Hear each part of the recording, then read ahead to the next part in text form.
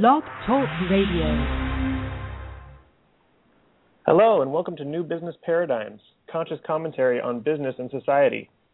I'm Matt Renner, the Executive Director of the World Business Academy, and I'll be co-hosting today's program along with Rinaldo Brutoco. Rinaldo is the President of the World Business Academy, and I'm the Academy's Executive Director. The World Business Academy is a 501c3 nonprofit organization dedicated to transforming the consciousness of business leaders, business students, and the public at large, in order to inspire business to take responsibility for the whole of society. To find out more about our work and to connect with us, please visit our website, www.worldbusiness.org, or email us at info@worldbusiness.org. On today's show, we'll be speaking with David Cobb, lawyer, activist, and Green Party presidential candidate in 2004. Cobb is currently a spokesperson for Move to Amend, a national coalition calling for a constitutional amendment to abolish corporate personhood, which is the legal doctrine that allows corporations to overturn democratically enacted laws and shape the political system to favor the largest businesses and subjugate medium and small businesses and entrepreneurs. After the interview, Rinaldo and I are going to discuss some unique trends in the energy sector that the Academy's Energy Task Force is following, and the implications for the global energy sector and the growing impact of climate change. But first, Rinaldo, let's talk about a few recent items in the news, including the recent actions of the Federal Reserve and the economics of immigration reform, student loans, and the health reform bill. Well, thank you, Matt. And I know you're coming into the show from New York. I hope you're doing well with the heat wave back there. You're getting a first-hand opportunity to see what climate change looks like up close after Superstorm Sandy. Now comes the heat. It is very hot. Yeah, it's very hot. And here's a quick one on the Federal Reserve. The ridiculous thing about this is there's no new information here. Bernanke and the Fed have been telegraphing for 6 months, and we've been reporting on this show, that come October, November, they're going to ease off of the amount of buying under QE3. Right now they're doing $85 billion a month, I believe, and they're not going to go to zero. They're going to step it down a little bit because the oil companies are trying to generate inflationary pressures at the pump, and because the Fed wants to slow it back and let a little bit of inflation in, but not a lot, and the Fed's primary goal is to try and do what they can to reduce unemployment.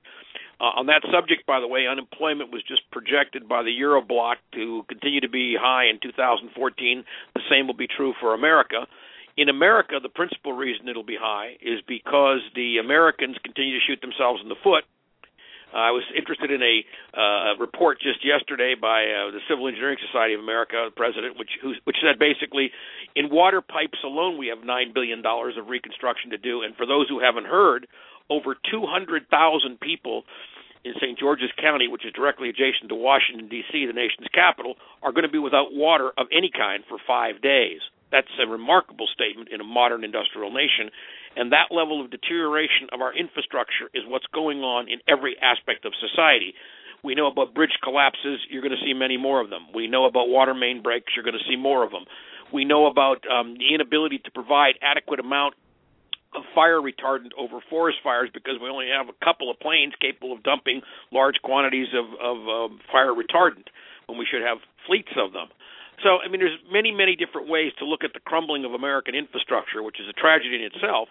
But we also know that if we were to repair that infrastructure, it would lead to an economic boom, drop the unemployment rate by probably 1% to 2%, and create an opportunity for exciting future economic growth. That said, what Bernanke is doing is nothing inconsistent with what he's been telegraphing all along. The market overreacted. The bond market dropped precipitously. It's come back a little ways. I still urge people to stay out of bonds because the long-term trend between now and November is that the bond market will continue to deteriorate, and past November, I think it will deteriorate even more so. So I don't see getting into bonds, meaning even as the interest rate they will pay you for a bond goes up, the face amount of that bond will go down over time. Therefore, I'm not recommending bonds. I know there is a difference of opinion on that in some quarters, but I'm pretty sure I'm right about it. In fact, I want to report in a $250,000 account, using that as a rough number, if you had $250,000 of bonds on a particular given day, you sold them all, you would have actually, what I said, within 4 days, you would have made over $7,000, which is a return of 3% almost 3% in literally 4 days. I stand by the fact I gave people the right warning. I'm glad I took my advice and sold. And turns out there's a couple of accounts where I had some more I wasn't aware of, which I will be selling shortly. And I'm out of the bond market, and for no surprising reason. I'd like to talk a second about the student loan policy. I think that it is tragic and insane economics that we have let the student loan rate double or more than double.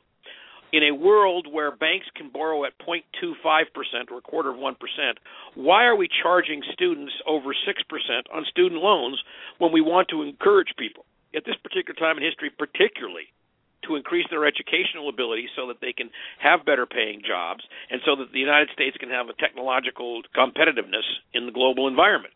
It is the worst kind of economic policy to let those rates rise. Senator Elizabeth Warren, who's been fighting that and has been joined now by, I think, Republican John McCain, there's no question they got to roll that back. It's just crazy. It's bad for students. It's bad for their parents. And frankly, it's an inappropriate way for the government to profit off of the backs of students when what we should be doing is encouraging education, not making it less affordable. So I'm hoping people will follow that, and I'm hoping they will speak to their advisors and their politicians about it. I want to say one thing about student loans, Rinaldo. As a relatively young person, I am very much in touch with the younger people who are just getting out of college now, and so many of them have these debt burdens from student loans that are incredibly high just because of the recent rise in tuition across the board.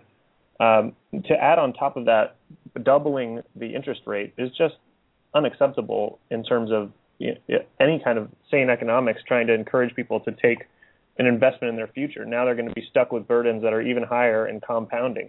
So I agree with you. I think that's a totally bad policy and something that needs to change immediately. Yeah, and let's separate two things. One, I just want to say for the record, as a business person, I think it's immoral.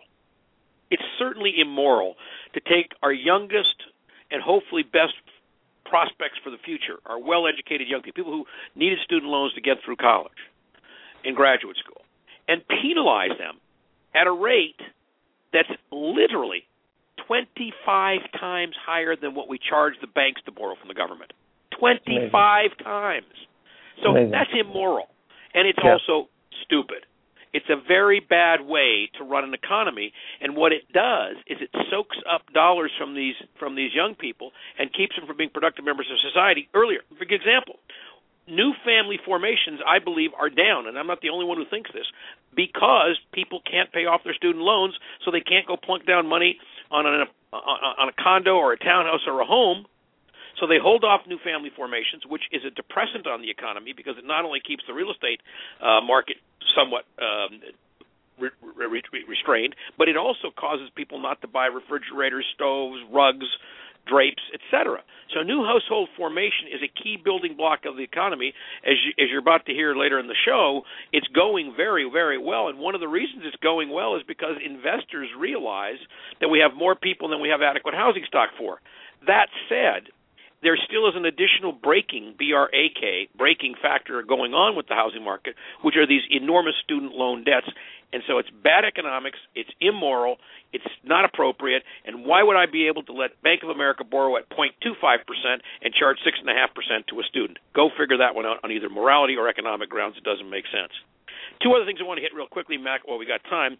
One is I'm delighted to see a report out of New York this morning, in the New York Times reported that the cost of an individual person's buying health care as a result of Obamacare will be approximately 50% less than it was this year. I want to repeat that.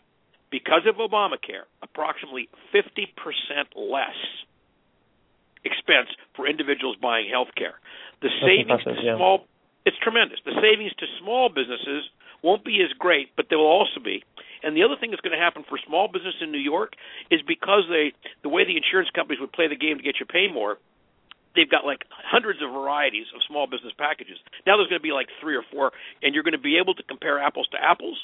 And so I'm going to suggest to you that absent the rate of inflation, and remember we've been seeing skyrocketing increases every year in healthcare costs, I believe you're going to see them plateau out and probably go negative for the next 2 to 3 years.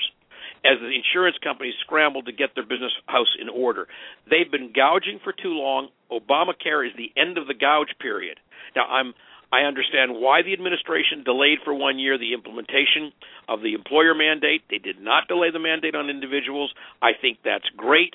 I think that there's going to be hiccups unquestionably along the way to implementing Obamacare, but clearly Obamacare is going to turn out to be economically a huge, huge benefit to the country, and most importantly, it's going to begin to slow down these bankruptcies. They've been flooding our federal courts from people whose only crime was they got sick.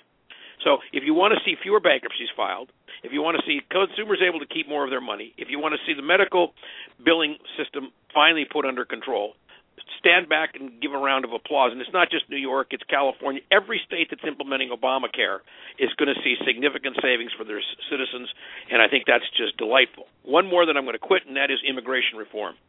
One of the things I don't see enough of when I look at the immigration reform debate is the economics. Are people aware that creating a pathway to citizenship for the 11 million illegal people in this country is a huge financial win for the rest of us? Now, if you aren't aware of that, you should be. In other words, when we legalize these people over a period of time, we bring them out of the dark, out of the shadows, the increases in property taxes, sales taxes, income taxes that we will receive are huge. And we're talking many billions of dollars. We're not talking chump change here.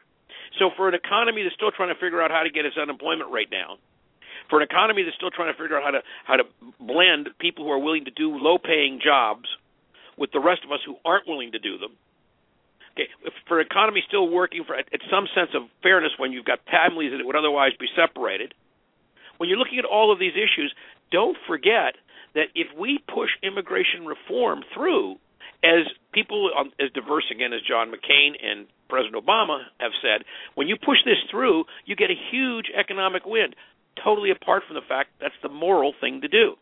Why do I come back to morality in both the student loan issue and on immigration? For one simple reason. Where did we get off as a society accepting that it's okay for business to act immorally? As business people, we have an obligation to act morally. In fact, I'm going to go further than that. When you hear from David Cobb later in the show today on the Move to Amend, one of the things I'll be talking to him about is the necessity for a corporation to serve society if it is to maintain its legitimacy. Think about that as you think about immigration reform, as you think about the benefits of Obamacare, and as you think about how doing the right thing, student loans, how doing the right thing actually is good for you in your pocketbook, even if you're not a student, even if you're not an illegal immigrant, even if you were not uninsured previously. Yeah. Well, on the morality point, I think there's also an intangible value there that often gets lost when we talk just about the hard numbers. So, first of all, the Congressional Budget Office's estimate that a comprehensive immigration reform, as the bill stands now, would lower the deficit by $175 billion over 9 years is pretty impressive on its own. But what you're talking about, which I totally agree with, is taking undocumented workers and offering them a pathway to citizenship also inspires a loyalty and a love of this country that they have in their hearts if we were just to welcome them. And welcoming them inspires the economy. I mean, when we talk about the economy, we're talking about a person-to-person, individualized economy in a lot of ways. And right now, keeping those people subjugated and in fear doesn't do much except hurt the economy. And, you know, maybe they pay a little extra in Social Security taxes that they never get back. But we want them to be, if they're doing work in this country, we want them to be recognized and taken care of. Yeah, and by the way, I didn't even compute in those numbers, nor did the Congressional Budget Office. I did not compute the increased economic activity that will result when those 11 million people don't have to worry about being thrown out of the country. They don't have to send 100% of their disposable income back to Mexico. Because right now they've got to send the money back there or they won't have a place to land when they get thrown out. So when you give people a chance to buy into the system, you know, it's amazing, as President Obama observed just a couple of days ago, people were afraid of what the Italians would do if we let them into the country in the turn of the last century.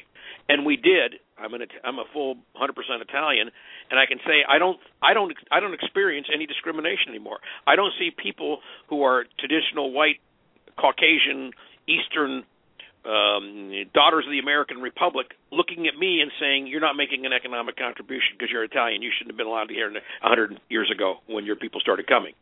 The same thing was said about the Irish, and, particularly in Boston was this felt. And, of course, the Irish are now considered one of the backbone subcultures in our country. The same thing was said about the Asians when they came and were brought here as coolie laborers to build the railroads or to plantation workers in Hawaii. No one says, gee, I'm sorry that we allowed Asians in the country. It would have been better off without them. So what people have to remember is we are a nation of immigrants. Actually, that's our strength. And one of the things we've done as a nation of immigrants is we've been able to maintain a common identity called Americans in the face of this incredible polyglot culture we keep building. The Hispanic addition, which is what's being challenged by the people who are anti-immigration reform, that Spanish is going to become the dominant culture in this country. It is insane to be talking about the fact we're going to try to somehow restrict the dominant culture, which is becoming the dominant culture. White Americans are no longer a majority and won't ever be again.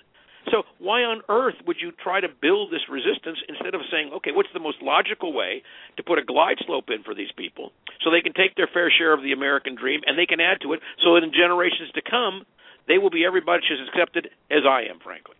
And to me, that's not only morality, that's smart economics and certainly smart politics. Now, one last comment I want to make. This show is heard, fortunately, by a lot of people around the world.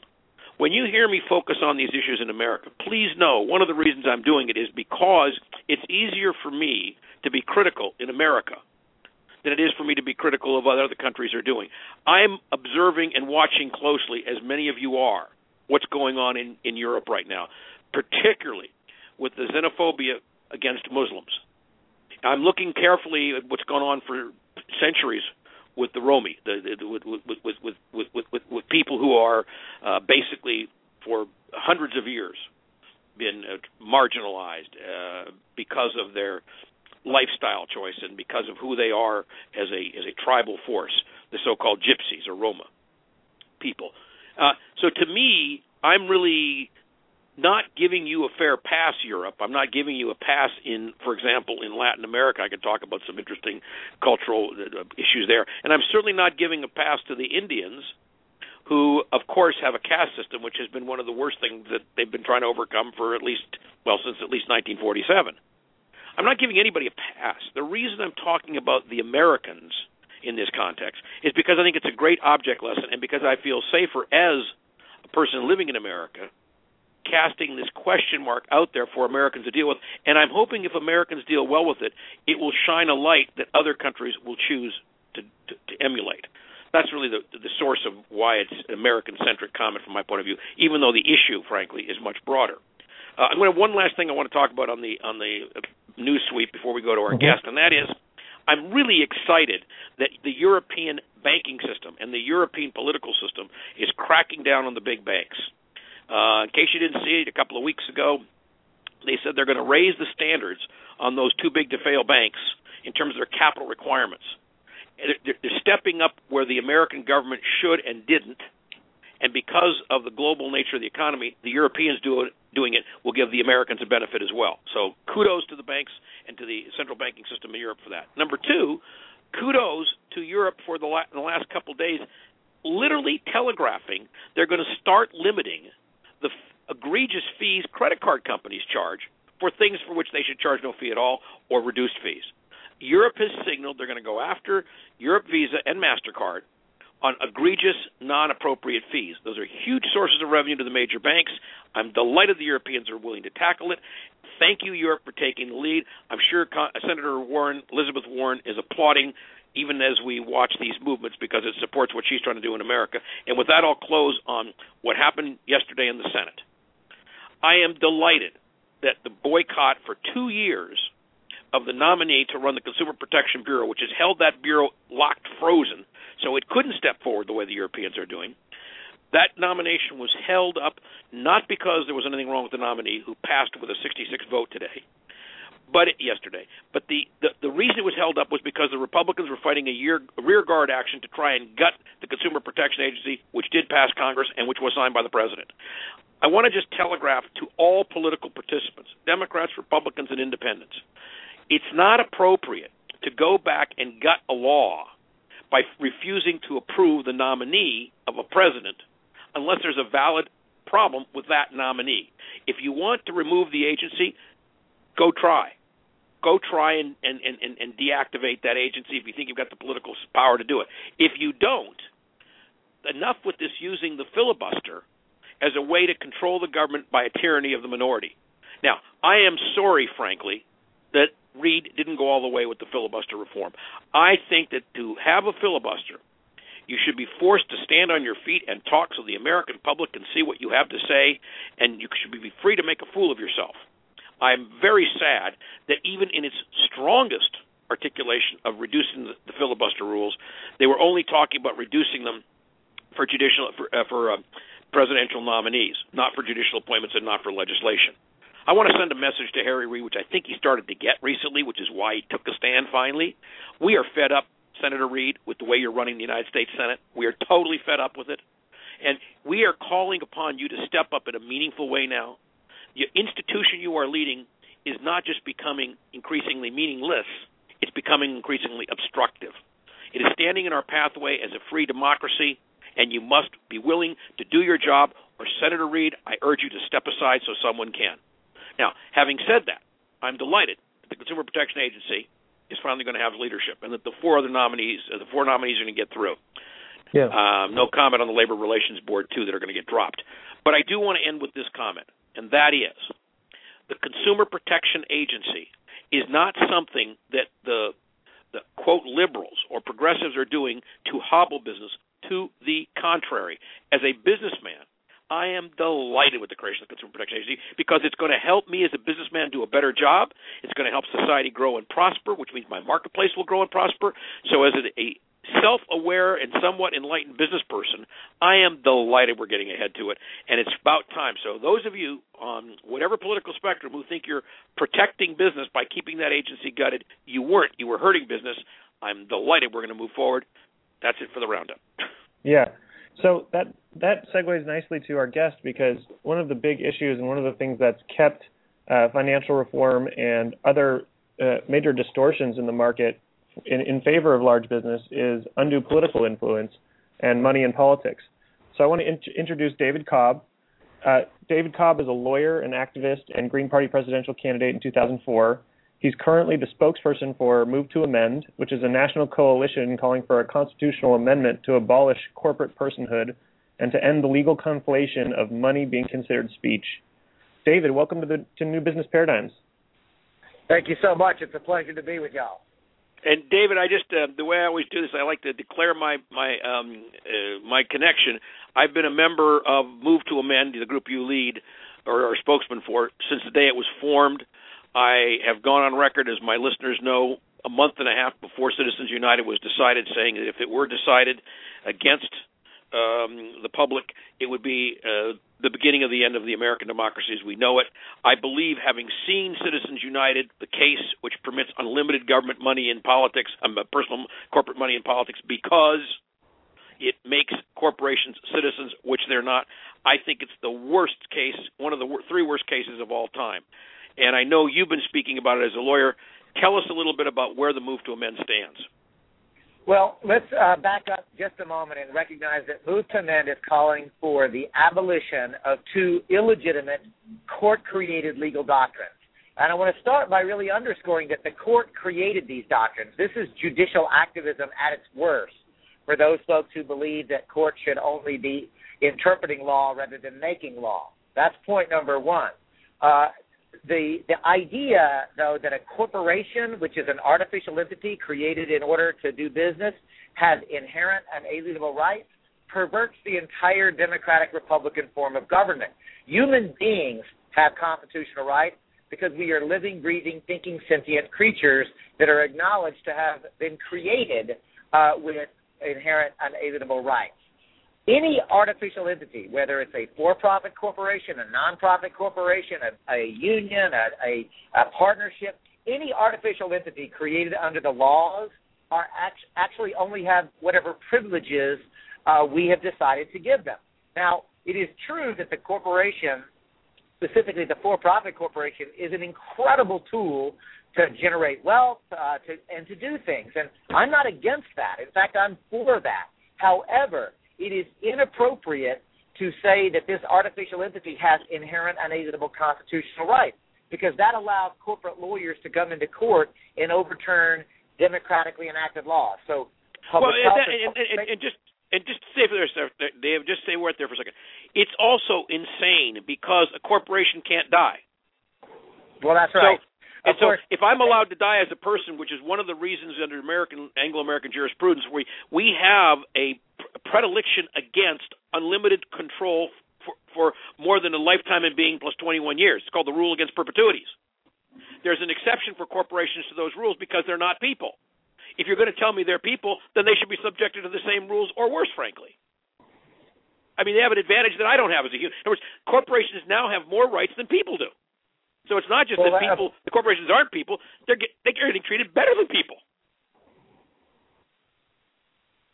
Do you agree? Sure. I mean, it seems to me that isn't the heart of the Move to Amend campaign to bring some sanity to how we hold what corporations are and the role they have in society? Well, again, I'll back up a moment and share with your listeners the notion of a corporation is created under state law. And that state law has been used for 100 years in this country, was used to facilitate public infrastructure projects. That was the only reason that limited liability was even allowed. That business and commerce was allowed, but the idea of limited liability, limiting legal liability, was only allowed if there were very specific public tangible benefits to it. And even when that public tangible benefit was evident to the corporation, the charter itself only lasted 5, 10, at most 20 years. As you know, as a lawyer, Rinaldo, the notion of a corporation lasting forever is actually a new one. For the first 100 years in this country, corporate charters were, in fact, very limited. And not only limited in time, but limited in scope. All they could do was the specific type of public benefit that they had been identified to do, and if they did any other type of business, they were revoked for going ultra vires, or in Latin, beyond the authority of why the political process had allowed them to be created. So I completely agree with your assessment about putting some sanity back into the commerce, because at the end of the day, human beings, business people like yourself, like most of your listeners, I suspect because of this program, that's the heart and soul of the commerce of this country. But these huge transnational corporations, they're not actually creating any jobs. In fact, they're net losers of jobs in this economy, and not losing like, where'd they go lost, but actually intentional, deliberate efforts to ship manufacturing jobs overseas, whereas locally owned, independently operated businesses where human beings who are our neighbors and our friends and our family members doing commerce in our local communities are the only thing holding up this society, quite frankly. The more we see the corporatization of our economy, the more we see spiraling wages, the more we see spiraling environmental protections and public health. I mean, the corporatization of America is actually the death of the American dream. So I completely agree with you. Go ahead. Go ahead. You especially what? I want to just. I just want to say I especially appreciate what in the wrap-up or in the news survey, you reminding us of the morality associated with decisions around student loans or immigration reform. And it is immoral to say that an artificial entity has the inherent unalienable constitutional rights of living, breathing human beings. It's just flat wrong. It is wrong, and I'll tell you, you gave a I heard David speak, although I knew of David's work before it. I heard him speak recently, and I thought it was delightful. And I'm going to ask you, David, as I did before the call, I'd love to work out an article we could publish, because you and I are one of the two people I know who talk articulately about the history of how corporations came into being. And I just want to focus on something David said, which I want everybody to understand, which is why the move to amend is your battle. It's not someone else's battle. Corporations were started originally, if you go back to the 1600s even, with the salt monopoly. They were started to serve some public benefit or good. When they ceased to do that, they actually ceased to exist because their function had been fulfilled. If they went beyond the charter they were given. If you were given the salt monopoly, that's all you could do was sell salt for the king, and you went ultra vires, which is the word that David just used in Latin, meaning beyond the scope of your charter. You were slant. Practically, it was a jailable offense in the early days. So my point is, we need to look at, David, how it is that corporations went from what they were designed to do, which was to do something useful to society, for society, and for that we gave them this limited liability form. We gave them a certain amount of longevity, which could transcend the lifetime of a being in life plus 21 years. When we gave them these exceptions, we did so they could do something for public good. And one of the principles of our organization, the Business Academy, for 27 years, is that if a company or business is not serving some public benefit, it has no moral right to exist and shouldn't, frankly. So the pursuit of profits for profit's sake is inherently not only immoral in my mind, it's actually bad economics because you end up making bad decisions.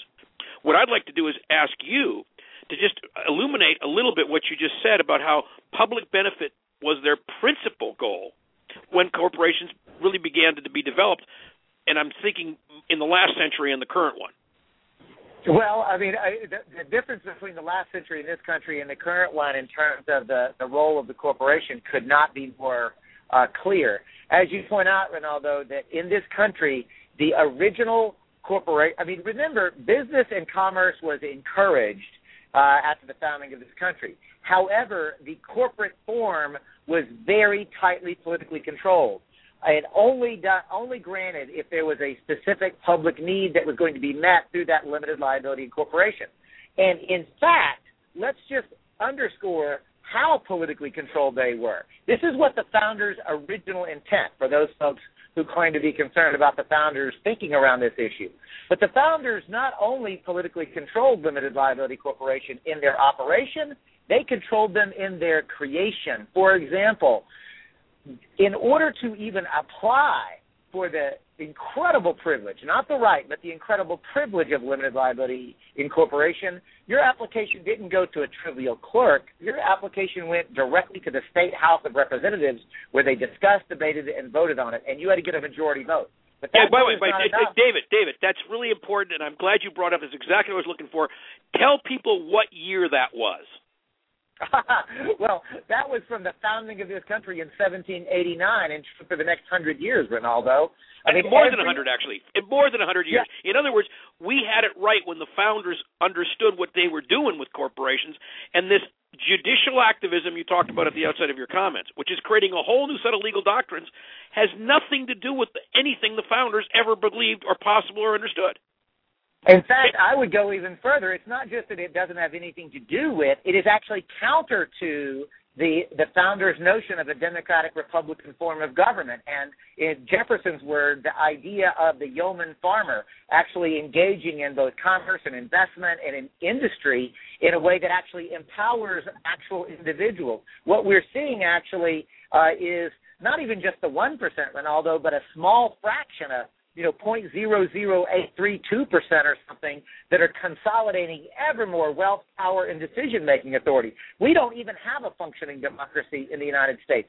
We have a plutocracy where a small, wealthy elite are utterly in control of every single one of the institutions in this country. And let's point out, I'm glad to have this opportunity to talk with you and your colleague on this radio program, but let's just acknowledge that it's because you created this. You're in the nature of a modern electronic pamphleteer. The reality is that corporations have utterly, completely taken over media institutions in this country to completely filter what we the people actually are able to even hear and know about. Corporations have taken over the healthcare institutions. They've taken over the military institutions. As Republican President Dwight D. Eisenhower warned about the military-industrial complex. I mean, in every single way, we are seeing a concentration of wealth, decision-making, and power in this country in fewer and fewer hands. That is anti-American, Rinaldo. Hey, by the way, I just thank you for bringing up David Eisenhower, because Eisenhower is somebody I've studied a great deal and actually written about. And for those people who don't know the reference that David just made, with Dwight Eisenhower, who was not only one of the key participants as one of the leading generals in World War II, Clearly, he reported to General Marshall, who was the chief of staff. But Eisenhower, because of his position as the Supreme Allied commander in Europe, was not only one of our great generals, he became then a president. And he decided to follow the example of another great general and president, and that was George Washington. So on the end of his second term, Eisenhower gave a farewell address to the nation, as Washington had done at the beginning of the founding of the Republic. And in his farewell remarks, he did not make a passing reference to the military-industrial complex. I urge you to read the speech. It's all about it. In other words, what Eisenhower said, as having been blessed to have been a general to lead you and a president who has led you, and now having watched from both sides of this equation, I must warn you that the aggregating power of the military-industrial and the added academic complex will destroy your democratic institutions if you're not vigilant and rein them in. I can see it happening now. That was the entire speech. That wasn't just one throwaway line. That's what he spent 20 minutes warning us about, because the tradition of General Washington was, when you leave the office, you're supposed to tell the people what you learned in the 8 years you were there, that they need to know as your successor takes over. That's what Eisenhower warned the American public, and unfortunately, his warning went unheeded. Look at the damage it's already done. What David's saying is, apart from whatever your positions politically are on the role America should play with force of arms in the world, look at the corporatization of international conglomerates that basically have no loyalty to this country or anybody else, who are supranational, who are beyond a sovereign reach. Those companies, because of what we're creating in this country, are wreaking havoc not only on our social, economic, and political systems, but they're literally burning the planet up from climate change. That's what we need to look at. And the Citizens United decision, which must be reversed, is basically allowing unlimited amounts of corporate money into politics and creating this fictional doctrine that corporations are people, which is the exact opposite. Corporations are servants of the people created for an explicit, beneficial purpose. When they fail to have that, they should sunset out, as they originally did 100 years or more ago. So, Dave, let me ask you a quick question. Yeah, I want to ask now, basically, where does rubber hit the road? I think it's very clear what the problem is and how this has been established. But now the question is, what is Move to Amend doing now, and how can our listeners be involved with their work? David, are you still there? Well, we lost David. Let me see if I got him back. Hey, David, are you still there? Okay, good. Now we can hear you. I'm here. Okay, sorry, great. Go ahead. So, thank you for the opportunity for the specific call to action of your listeners, which is to say, now that you realize how the court has inappropriately hijacked our Constitution, we have to recognize that you can't fix it legislatively because the court has inappropriately overturned the McCain-Feingold legislation. They have inappropriately overturned the state laws that controlled campaign financing, and they have illegitimately created two doctrines, not one but two: corporate constitutional rights and money is speech. These two together are the problem. The only way to solve this is to solve it the way the prior decisions that Rinaldo mentioned as some of the worst in the history of this country, and that is via constitutional amendment. Now, we recognize that an amendment to the United States Constitution is a heavy political lift. It's going to require a mass, broad, deep social movement that is the equivalent of the American Revolution, the women's suffrage movement, the abolitionist movement, and the civil rights movement. So we are educating, agitating, and organizing, and any listener of this program who wants to get involved, go to the website, www.movetoamend.org, and sign up so we can be in touch with you. Rinaldo, we didn't even exist before 2010. Today we have over 300,000 active participants, and we're growing. We have over 175 local affiliates, people on the ground doing the work day by day to build this movement. We've helped to pass over 500 resolutions in support at city and county levels, supporting the Move to Amend campaign. We have put this issue on the ballot in 28 jurisdictions, including in Republican-dominated jurisdictions in rural Wisconsin, rural Ohio. The entire state of Montana had a chance to vote on it. And guess what, Rinaldo? We've won every single one of those votes. This movement is getting larger, stronger, and better organized every day. We are rolling out a national listening project where our people will be going out fanning out across the country, knocking on neighbors' doors to just have this conversation about the proper role of the corporation in society, inviting them to join the movement. We're going to be rolling out a Pledge to Amend campaign where we start going to both elected officials and also candidates for office, not just for Congress, yes, Congress, but also state legislatures, county commissioners, city council, heck, dog catcher.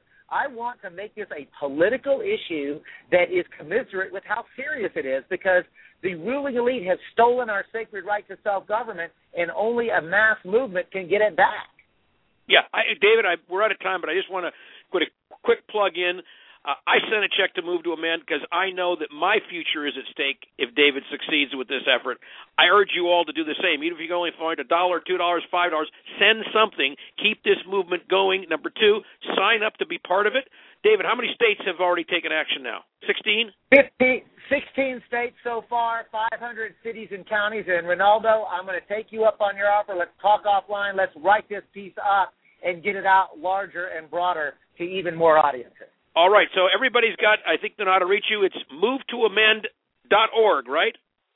That's right. Correct, or call us 707-269-0984. And I just want to end with this. David, I want to thank you because I know that you could have had a lucrative practice the last couple of years instead of what you're doing. You're a public servant. You're bright as the Dickens. You're one of the most informed people I've talked to on the historical role of corporations. And I can't say enough good things about the Move to Amend campaign except to add one last thought, which is this. Don't think, folks, this is somebody else's fight. Actually, this is yours. You are actually trying to take a stand to recover the political process that the Founding Fathers were envisioning for us in 1776. Don't let those people have died in vain. Thanks, David, for all you're doing. Thank you so much. Bye now. Thanks, David. Yeah, and Rinaldo, David mentioned the website, and you repeated it, but I just want to let our listeners know that I've posted David's website, movetoamend.org, on our Facebook page. So if you're a Facebook user, you can go to Facebook and search at the top of the page for World Business Academy. It'll take you to our homepage on Facebook, our Facebook fan page. And if you like our page, the first thing you'll see right now is a link to movetoamend.org. And we post updates from our various projects on Facebook on a regular basis. Also, if you want more information about anything we cover at the Academy, you can write into us. info@worldbusiness.org is the email address. You can also send us your questions about any topics we cover on the show or topics you'd like to see us cover in the future. It's essential that you help us grow this audience because, as you've heard, this is some information that is very important for the business community and for essentially any citizen. Even if you're not directly a business owner, these issues affect every level of Americans. So if you can share this Facebook page, that'd be great. Also, if you can pass this link along to this show, we'd really appreciate it. We're doing this as a public service. We don't get paid to do this. It's because we care about the content and are passionate about it. I think that comes through. Rinaldo, let's take a few minutes now to discuss some important developments in the energy sector that have been missed by most news organizations, but are likely to be very important to the global economy. I'm thinking specifically of the movement to divest from fossil fuels that's being sponsored by and pushed by the organization 350.org. Yeah, this is really critical for everybody. I can't imagine people in the United States particularly haven't noticed that the price of gasoline is rising at the pump. It is probably also rising in other parts of the world, but I don't have access to street-level observations. I do know what the global oil prices are. And let me just share some good news and some bad news. First, the bad news. Folks, if you don't do anything about it, those prices will keep rising because they're being manipulated. The good news is, if you do something about it, those prices are going to come down and you'll have all that extra money to spend. What do you need to do? All you need to do is to begin to just shave as little as 5% off of your driving in the United States of America, and you will watch the price of a barrel of oil start to drop. You will also watch for sure and see the price of a gallon of gasoline to drop. By the way, another thing you should do, buy gas right now from independent stations. It's substantially cheaper than the brand stations. Why? Because in order to manipulate the price higher, the brand stations are forced to sell it at the highest price the oil companies can imagine the public will pay. But when they do that, the public doesn't buy up all the gas, so that they have to get rid of the gas through distribution to what are called independents. When you see a gap of more than 4 or 5 cents between the price of what independents charge and what the majors charge, it means that they're unloading excess refined capacity. By the way, today in California, that difference is more than a dime, so it means they're unloading capacity. Now, what I wanted to share with you, though, a couple of things that you might not know, is you might not know, and Matt alluded to Bill McKibben's work with 350.org. What Bill McKibben's been going around telling people to do is he's saying it's time to disinvest in oil company stocks. In fact, he's saying in all carbon stocks, because these are, in his words, rogue companies. Now, what's interesting about McKibben's approach is, and I think he's absolutely correct, by the way, he wrote an article, if people want to know about it, in Rolling Stone magazine. And, Matt, we probably get permission from 350 to put that up on our site. It wouldn't be a bad idea to do it because it's got a lot of very useful information about climate change in it.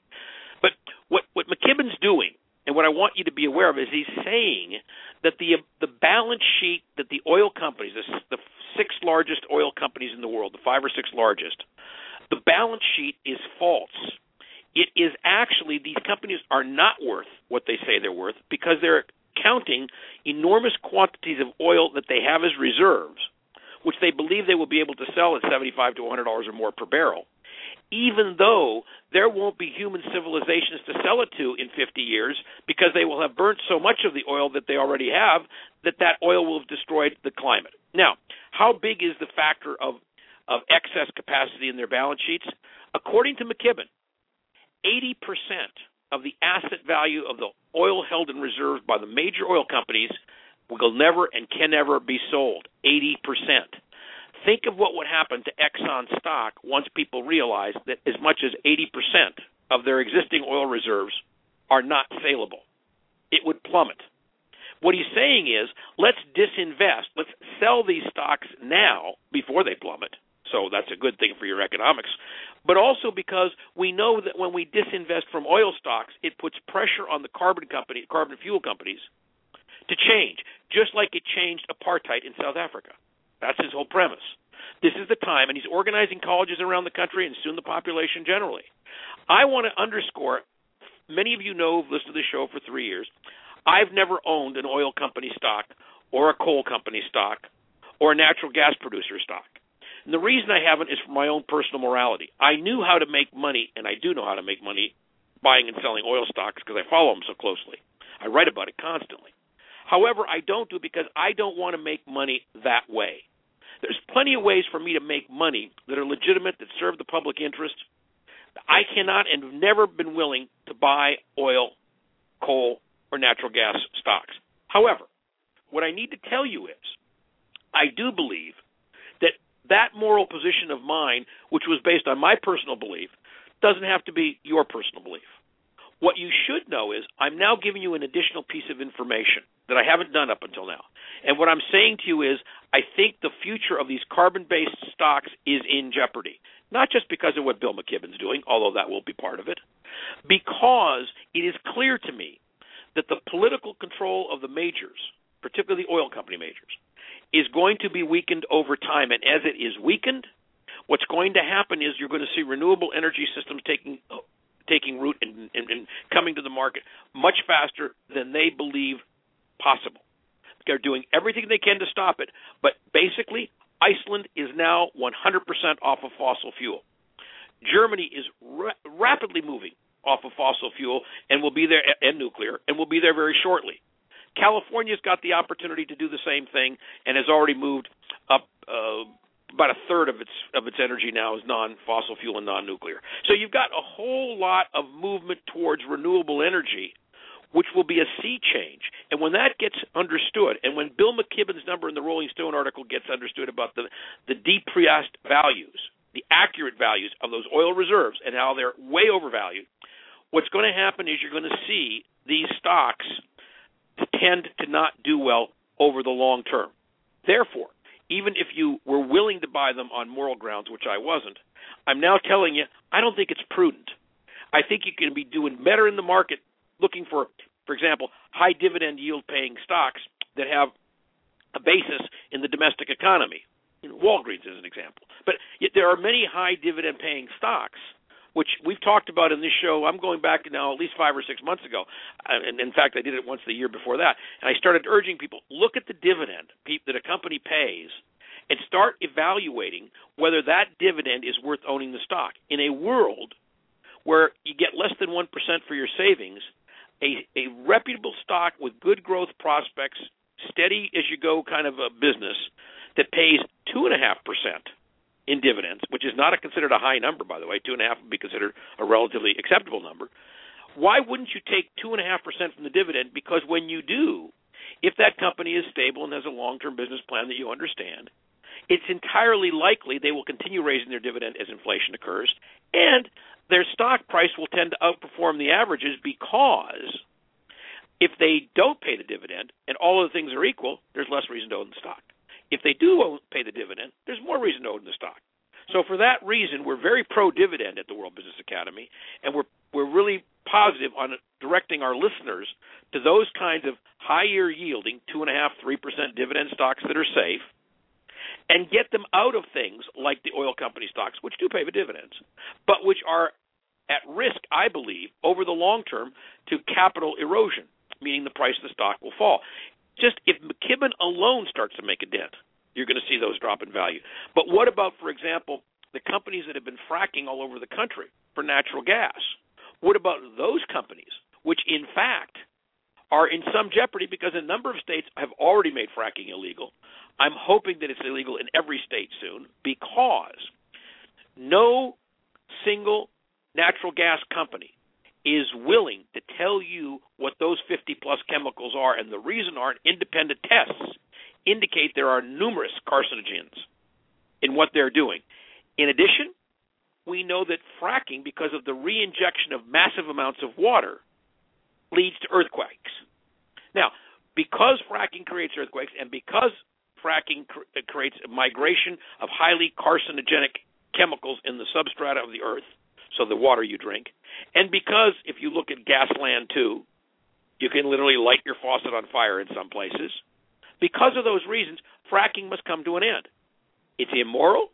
It should be illegal. There should be no exemption from the EPA for it, which there is. And if that exemption were lifted, if the fracking industry had to abide by the same rules that every other industry does with regard to EPA, environmental protection, fracking couldn't exist for a day. Think about it, folks. It's only because they're allowed to poison your drinking water that they're allowed to do this. We don't need energy that bad from that source. We have unlimited hydrogen available to us, which is from renewable resources and able to be done today with today's technology at or below the price of gasoline. What are we doing? Fracking ourselves. Rinaldo, I think that we've covered what we're seeing is a change in the consciousness both of consumers and governments around climate change in terms of the use of fossil fuels. We're seeing it in the business sector. We're seeing it even in the U.S. military. But there's another question. The other side of the balance sheet, in a sense, is the demand side. Is the supply side. Can you talk a little bit about the supply we're seeing coming online and how that might affect the oil sector at large? Yeah, thanks for doing that, because I want to talk about Kazakhstan here, Matt. People probably know that Iraq in the last 2 years has been ramping up oil production massively. And they probably expect that all the other countries that export oil are doing the same, Venezuela, et cetera. They know the Canadians have been racking it up. Look, they're blowing up trains in Canada because of the Bakken fracking that's gone on in the U.S. and because of look at the oil shale, tar sands rather, oil that's coming online. And God forbid if the Keystone Pipeline's permitted, you're going to see a dramatic jump in oil availability because of that bad decision. But what I want to talk about is Kazakhstan.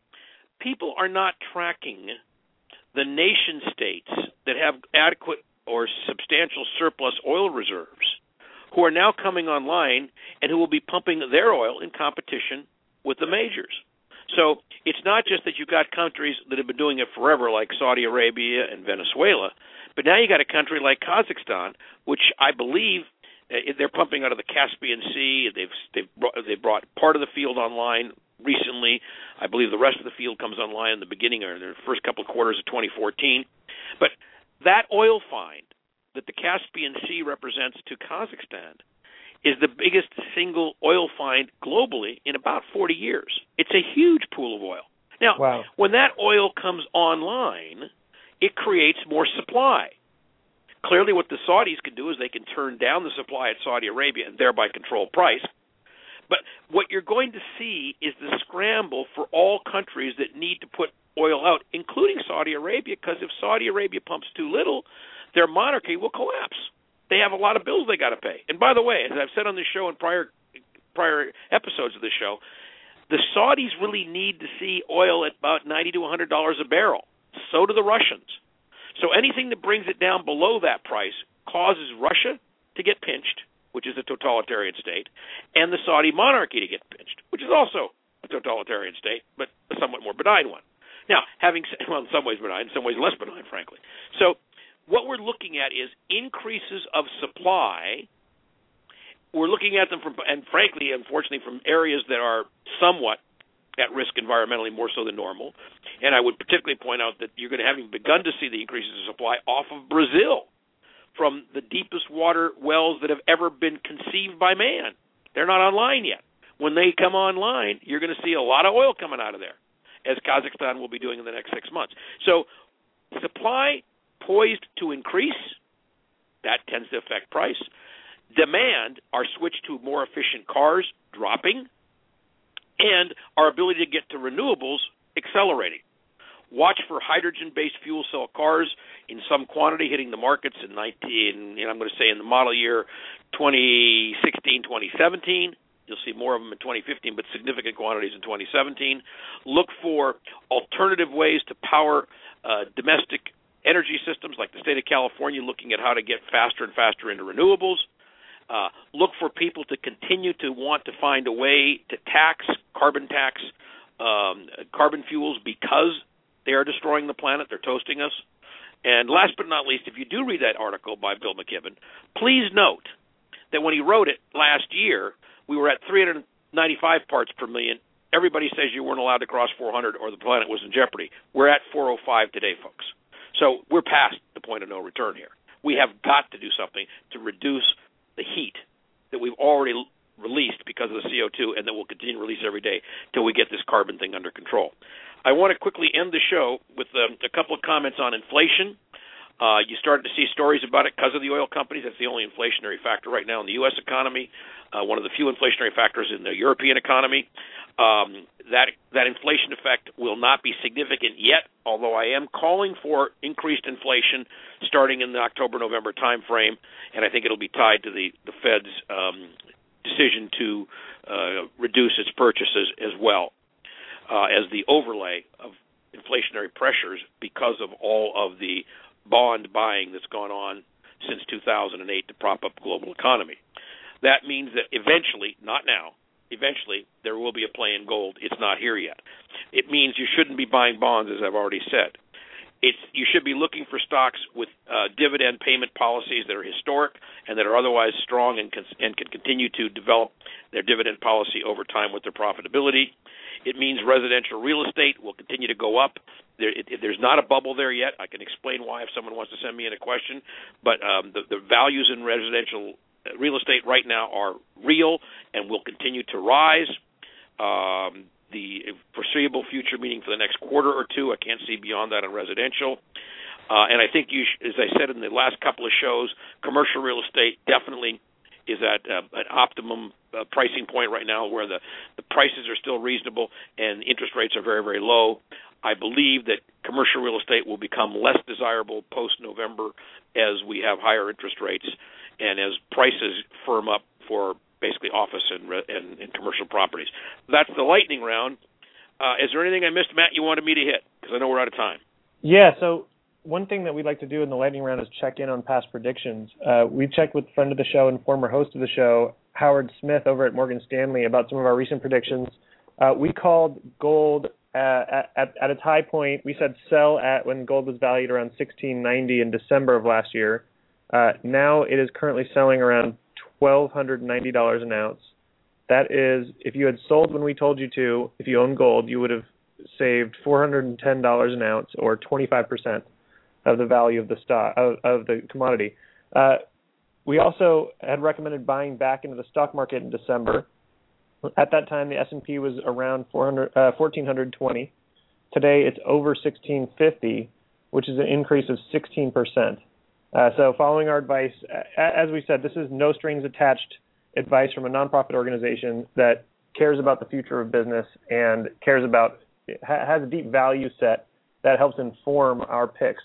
We're working on the theory that those values and valuing companies and commodities that make sense from that outlook is good for your portfolio. So stay tuned with us for these stock picks. We'll do them every month, and we just appreciate everyone's feedback. Or if you have economic questions about specific stocks, bonds, or asset classes, to please send us an email, and we'll try to get to them either on the show or off. That email is info@worldbusiness.org. And with that, Rinaldo, I think we're going to wrap today's episode up. Yeah, I just want one correction. I don't like to do stock picking per se. I mean, I will give stocks like I did today, Walgreens, as an example, just so people have some way to hold what I'm saying. Generally speaking, what we're going to do is keep focusing you on asset classes, because what I want you to do is I want you to go to your financial advisor or your financial planner, and I want you to tell them, look, if Rinaldo's saying we ought to be getting out of bonds right now, tell your financial planner, get you out of bonds. They can put you where they want to put you.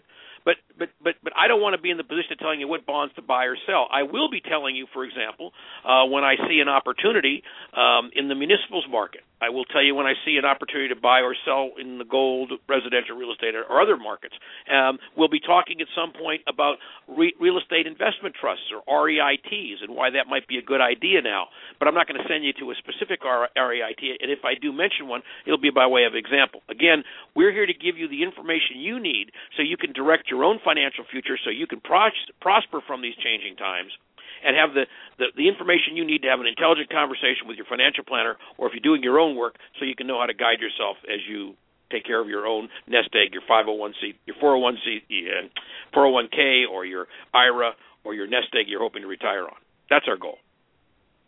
Excellent. And with that, on behalf of the World Business Academy, thank you for joining us. Please come to our website at worldbusiness.org to connect with us in between shows, and tune in next month for the next episode of New Business Paradigms. Until then, thank you for listening, and please share this link. Thanks, everyone. Bye now.